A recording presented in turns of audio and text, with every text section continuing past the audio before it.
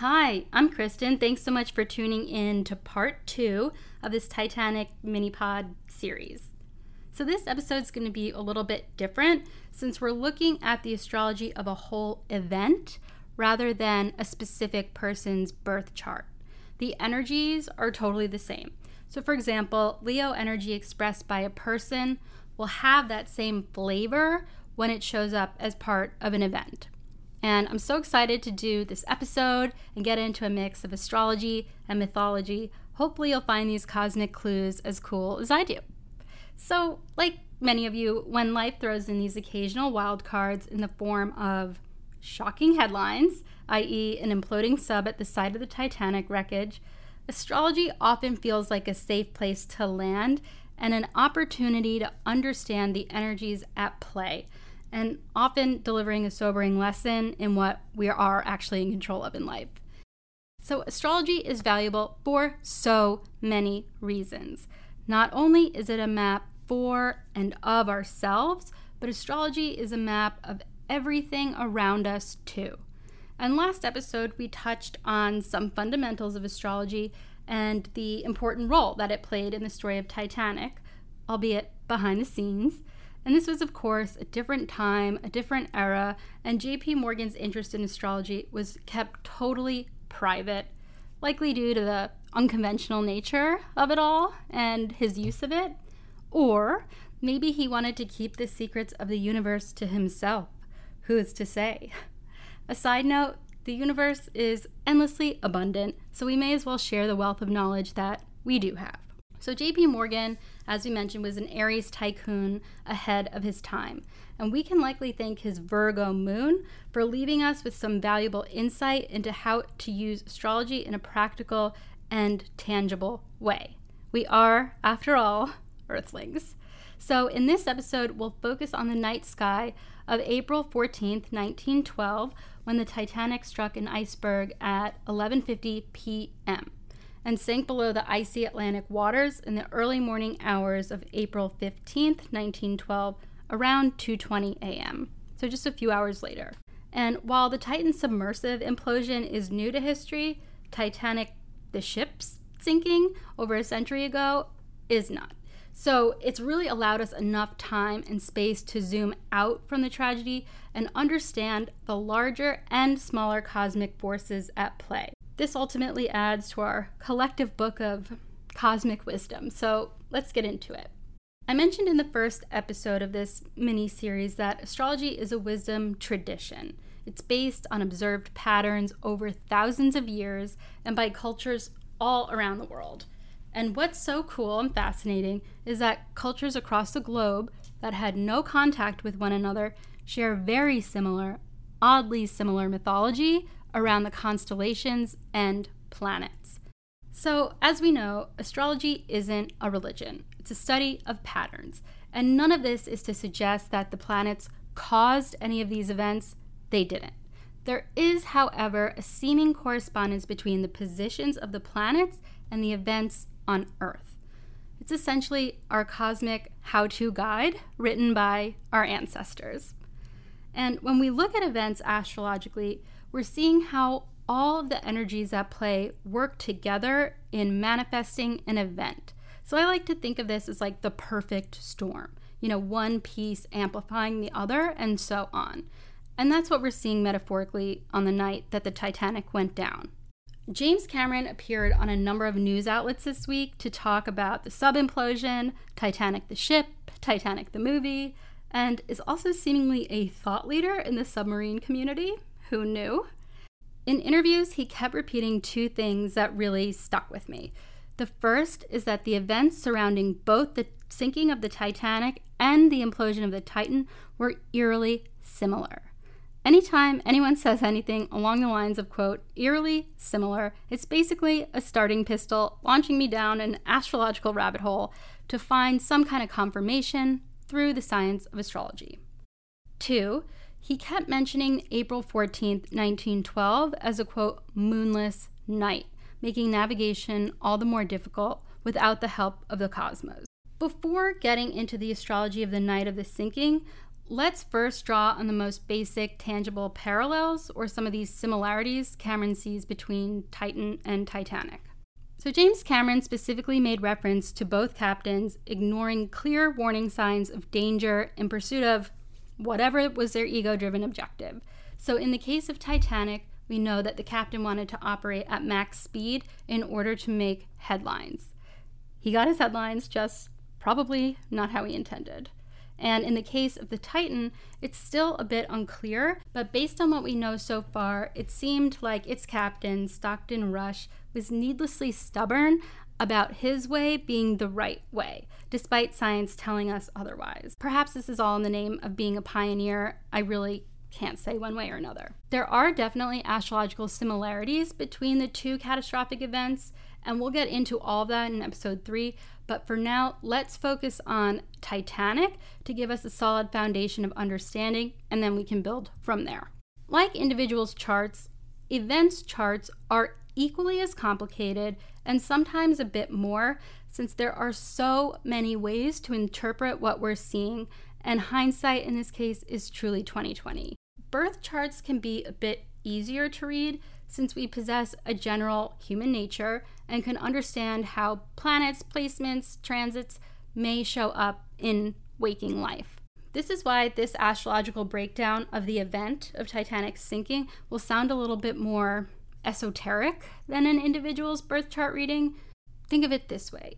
On this episode, it's more the story, less the character. Also, it's not clear which of Titanic's, quote, birth charts will give us the clearest insight. We could theoretically look at the time construction started on the ship, when it was finished, or when the Titanic set sea on her maiden voyage. So for this reason, I'm going to only talk about the night sky on the night that the Titanic sank. Research for this episode has been super fascinating and a bit convoluted at the same time, so I wanted to help break it all down by discussing each planet and the role they likely played in this greater web of an event. You'll notice that sometimes I'll mention a few planets together, and that's because the story of Titanic is essentially a summary of those planets' conversations with one another. I know it sounds weird, but hopefully it'll stick soon. Let's get into the Titanic itself. The night of April 14th, 1912, Titanic received 6 warnings of sea ice, but was traveling near her max speed when lookouts spotted the iceberg. So by the time it was already way too late, the ship suffered a devastating blow on her starboard side, it's her right side, tearing through 5 of the 16 of the ship's compartments. One huge, major astrological event surrounding the sinking of the Titanic occurred 2.5 days after, and that was the total solar eclipse of April 17th, 1912. When we're looking at astrology, energies are malleable. They're not exact, meaning it's not as though the universe is saying like, okay, it's midnight, time for chaos. So we look at a window of dates before and after an event to get the fullest understanding. And the events around Titanic have eclipse energy written all over it, which makes sense as all of these events, the launch, the sinking, all of that was happening in a buildup to the solar eclipse. So as we mentioned, April 14th was a moonless night sky and only 2.5 days away from this major eclipse. Though we didn't see it with the naked eye because it was a new moon, which is dark moon essentially, we know that the moon in the chart was squaring, which is essentially squaring off in a ring, having a fight with Neptune, the ocean. To turn the volume up even more, this was a total solar eclipse, meaning that the moon perfectly covered up the entire face of the sun, turning day into night, and was also seen by most of Western Europe. So even people of the time were aware enough to find it bizarre of the correlation between this semi-rare astronomical event and the sinking of Titanic only 2 days prior. So from an astrological spiritual perspective, a solar eclipse is 3 times more potent than a new moon and can be an extreme change agent. And change is scary, and we Earthlings typically don't like it. So whether it's a solar eclipse or a lunar eclipse, these events symbolize drastic new beginnings and turning points, and often mark times of unpredictable and unexpected shifts in our lives. So for centuries, across cultures, across the globe, eclipses brought an omen that something extremely significant is about to happen. And that was because they do. So eclipses always bring the unexpected and something you couldn't have planned for. It's always something major that changes your life forever. Something ends, something begins. Eclipses tend to bring the best and worst moments of our lives. So it could range from, promotions, triumphs, letdowns, eureka moments, weddings, divorces, project launches, childbirth, moving to a new city, meeting the love of your life, losing the love of your life, and so on. So, in other words, during an eclipse, expect shocking meetings and partings. And if you think of pinball, it's like when you get into that ding, ding, ding, ding, double point mode for a moment. These are ways to speed up our individual evolution and evolution as a society. Whatever it is, it's super intense. As a side note, I've noticed that a number of really significant albums or songs are dropped during eclipses. I'm excited to talk about that in an episode soon, but for now, let's get back to the Titanic.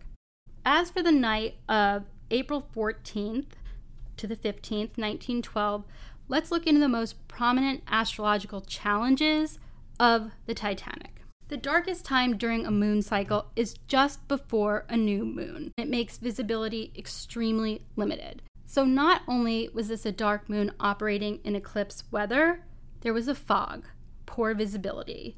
And this is sort of like high Neptune. Neptune is very much that foggy energy. And Mercury was retrograde. So the sun at the time of the sinking was in Aries, and the moon was in the elusive and mysterious sign of Pisces, which is a sign ruled by Neptune and associated with the ocean. We tend to associate the sun more with our ego, our sort of outer selves, and the moon with our emotions and our inner worlds. So if I were to look at this, obviously now in hindsight, an Aries sun with that Pisces moon on this date was sort of a harsh reminder that man's ego is no match for the Piscean Neptunian realm of oneness and spirituality, because it's the ego that separates us and it's spiritualism that connects us. So with the sun in Aries, this big, impulsive, adventure-driven baby, the first sign of the zodiac, and the moon in Pisces, the spiritual mystic, and the last sign of the zodiac, we can expect some karmic-style showdowns. Let's look exactly at 11:40 p.m. on April 14th. This is the moment that the ship struck the iceberg. The moon is in Pisces, and the ascendant, rising, is in Scorpio, meaning Scorpio was a constellation rising on the eastern horizon at this point. And this is forming a grand trine, which is essentially a triangle with Neptune in Cancer. I know that seems super confusing, but let's look at what signs we're talking about. Pisces, Scorpio, and Cancer in a triangle. Those are all the water signs. The moon and ascendant flowing with Neptune in all three of these water signs at this point. Water puts out the fun and fiery spirit of the Titanic. So remember in a couple of episodes ago, we spoke about how the ascendant or the rising sign changes every 2 hours, which is why the more specific time we have for birth will give us the most comprehensive birth chart. So by the time the ship is fully underwater, just after 2:20 a.m. on April 15th, the ascendant, rising, is in Sagittarius, and the intense transformation of the scorpionic sinking is over. The people left in the lifeboats needed faith at this point that they'd be rescued. Sagittarius rules faith. So let's talk about the moon on April 14th specifically. We kept hearing James Cameron refer to it as a moonless night. Well, where the hell was the moon? It was a new moon in the sign of Pisces. When the new moon occurs, we can't see it in the night sky. And this is because the moon does not create light, it reflects light. When the moon lies between the earth and the sun, only the backside of the moon is lit by the sun. In this situation, the side of the moon facing the earth is not able to reflect any light at all and appears dark. Let's talk about the role of Mercury. Mercury, the planet of the mind and communication. When Titanic sank, Mercury was retrograde. It was also in the sign of Aries. This sort of links back to J.P. Morgan. John Phillips was a Titanic radio operator who had a wireless breakdown, Mercury retrograde, and he got an ice alert from the steamship Mesaba and did not pass it on. The ship SS Californian sent another alert. He ignored it. Phillips' life was lost along with countless others. So apparently he was too busy to listen to iceberg signals on the evening of Titanic's sinking because he was occupied sending out telegrams of onboard passengers who wanted to send electronic postcards, essentially, from the luxurious ocean liner. In fact, when the radio operator on the Californian, the one ship that could have potentially rescued Titanic passengers, warned Titanic it was entering an ice field, Titanic's operator replied, "Shut up! I am busy!" So after the arrogant reply, the Californian operator decided to shut down for the night just when Titanic was approaching the iceberg. Let that be a lesson to us all. Another communication issue was how uninformed the crew members and the passengers were when it came to the seriousness of the problem. People on board didn't even start to really process what was happening to them until they saw the nightmare with their own eyes. And even some of the high-ranking officers weren't clear on the severity of the situation until over an hour into the sinking. Side note, I mentioned in the last episode that Mercury retrograde is nothing to fear. However, if it manifests in this way, feel free to get freaked out. Luckily, this is quite rare. So now let's talk about the role of Mars. Mars is the planet of action, the collective's focus and level of aggression. At the time of the sinking, Mars was in Cancer. There are a couple of interesting things with this. So many passengers were almost bizarrely optimistic despite witnessing the very real problem for themselves. And we can attribute this to Neptune. We'll get into that in a moment. Even when the ship was clearly sinking, most passengers remained calm and optimistic because there was a mysterious light on the horizon that they believed was a rescue boat, assumed to be the Californian, which was what they thought on its way to Titanic in a rescue mission, but was in actuality nowhere in sight because of the curvature of the Earth. So what was that mysterious glowing light on the horizon? Well, that would be the planet Mars, which slowly set behind the horizon, and suddenly an imminent rescue became a lot less of a possibility. To note, Mars was in Cancer and Neptune was in Cancer this whole time since April 5th, which may be why Neptune, the sea, was more aggressive Mars than we'd normally see. So let's get to the role of Jupiter. Jupiter is the planet of expansion, the collective sense of hope and growth. On this night, Jupiter was in Sagittarius.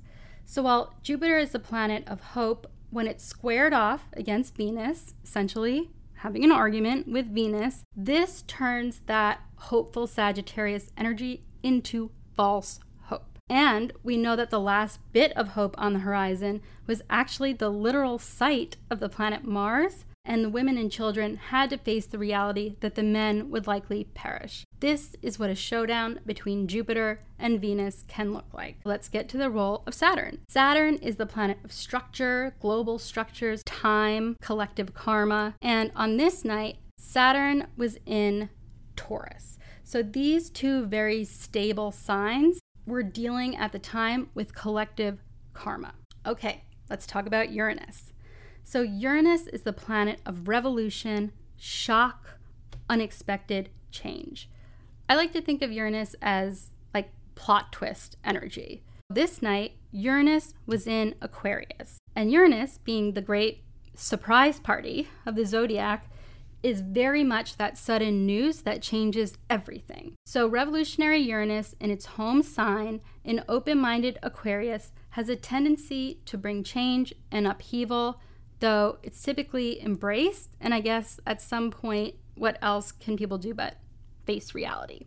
Let's talk about the role of Neptune, because Neptune played a very significant role in this evening. So Neptune, the planet of magic, the oceans, illusions, scandals, religion, spirituality. I like to think of the song Hotel California by the Eagles as the song version of Neptune. if that can help paint the picture. And at this time, Neptune was in Cancer, the planet that rules family, history, safety. Neptune represents the force of the sea, and Uranus, the planet of shock and surprise, sank an unsinkable ship. That same night, Venus, the moon, and Neptune were all very close to each other in the sky, and this is called a conjunction. So when planets are close together in this way, it's considered good energy generally. So Venus, the moon, Neptune conjunct, again, meaning physically close to one another, their energy can manifest in a couple of ways with regards to the Titanic. If we're looking at a more positive manifestation of the energies, the moon, Venus, and Neptune could be seen to represent the women, children, and their salvation. Or, if we're to face a sobering reality, it could represent the gilded opulence of the luxury liner, that's Venus, and their confusion and the ensuing chaos, which is the moon and Neptune. Okay, so let's talk about the role of Pluto. So Pluto wasn't discovered until 1930, but that doesn't mean her energy wasn't there to influence the other planets. It's just that now we're able to understand where that energy came from, and we can really see the impact that Pluto had and has in our daily lives and the collective at large. On this night, Mars and Pluto were squaring. These two planets squaring, essentially squaring off in the ring, is symbolic of reckless persistence in the face of grave danger. The Titanic failed to slow down even after receiving several wireless messages warning of the ice ahead. I know this is a bit confusing, and when we're talking about how these planetary energies can manifest in real life, I like to think of it as like cosmic Taco Bell. So the same 3 or 4 ingredients, planets, are mixed up by the Taco Bell think tank in such a way that we get a new and exciting menu item every time. So let's get into some side mythology because I love this. Neptune was the Roman version of Poseidon, who is god of the ocean and who is an Olympian, before taking Oceanus's throne and demoting him. So now Oceanus, Uranus, and Prometheus were all Titans. They were part of the earliest known Greek pantheon who teamed up to fight their common enemy, Neptune. This trio, and I kid you not, were called the Titanic deities. They were later overthrown by 12 Olympian gods who reminded them once again who is in charge. So we know that the White Star Line created not only the Titanic, but its, quote, little sister ship, the Olympic. So in Greek and Roman mythology, this is basically a big FU to the Olympic gods since they already defeated the Titans, and now Titanic, getting a little too big for his britches, dared to be a bigger ship than the Olympic, declaring itself the largest ship in the world? GTFO. Were the gods a little pissed at the audacity and the hubris? Perhaps. You know, our inner wisdom and stories are endless. Now, Titanic, that arrogant ship, was at the mercy of Neptune, as we're in his realm. This is the realm of oceans and subconscious fears, meaning man did not want to admit his mortality, and Titanic refused to show humility. Neptune had to send a swift reminder. Ugh, I love mythology. It's so cool how it transcends time and space, and it's a little trippy. So, okay, one last note on the night of April 14th, when the lifeboat passengers were finally rescued by the Carpathia, the ascendant, meaning constellation rising over the eastern horizon, was in Capricorn, creating a trine, that good energy triangle, with Saturn and Taurus. Stability returning. So thanks for checking out this episode. I hope it made sense. And if you have any questions or you want to talk more about this, reach out. I love to talk about this stuff. On the final third of these little pods, we'll discuss the astrology of today, about the similarities between the astrology of the Titanic and the Titan submersive, and get into the seemingly random drama brewing in the oceans the past couple weeks. So until then, thanks.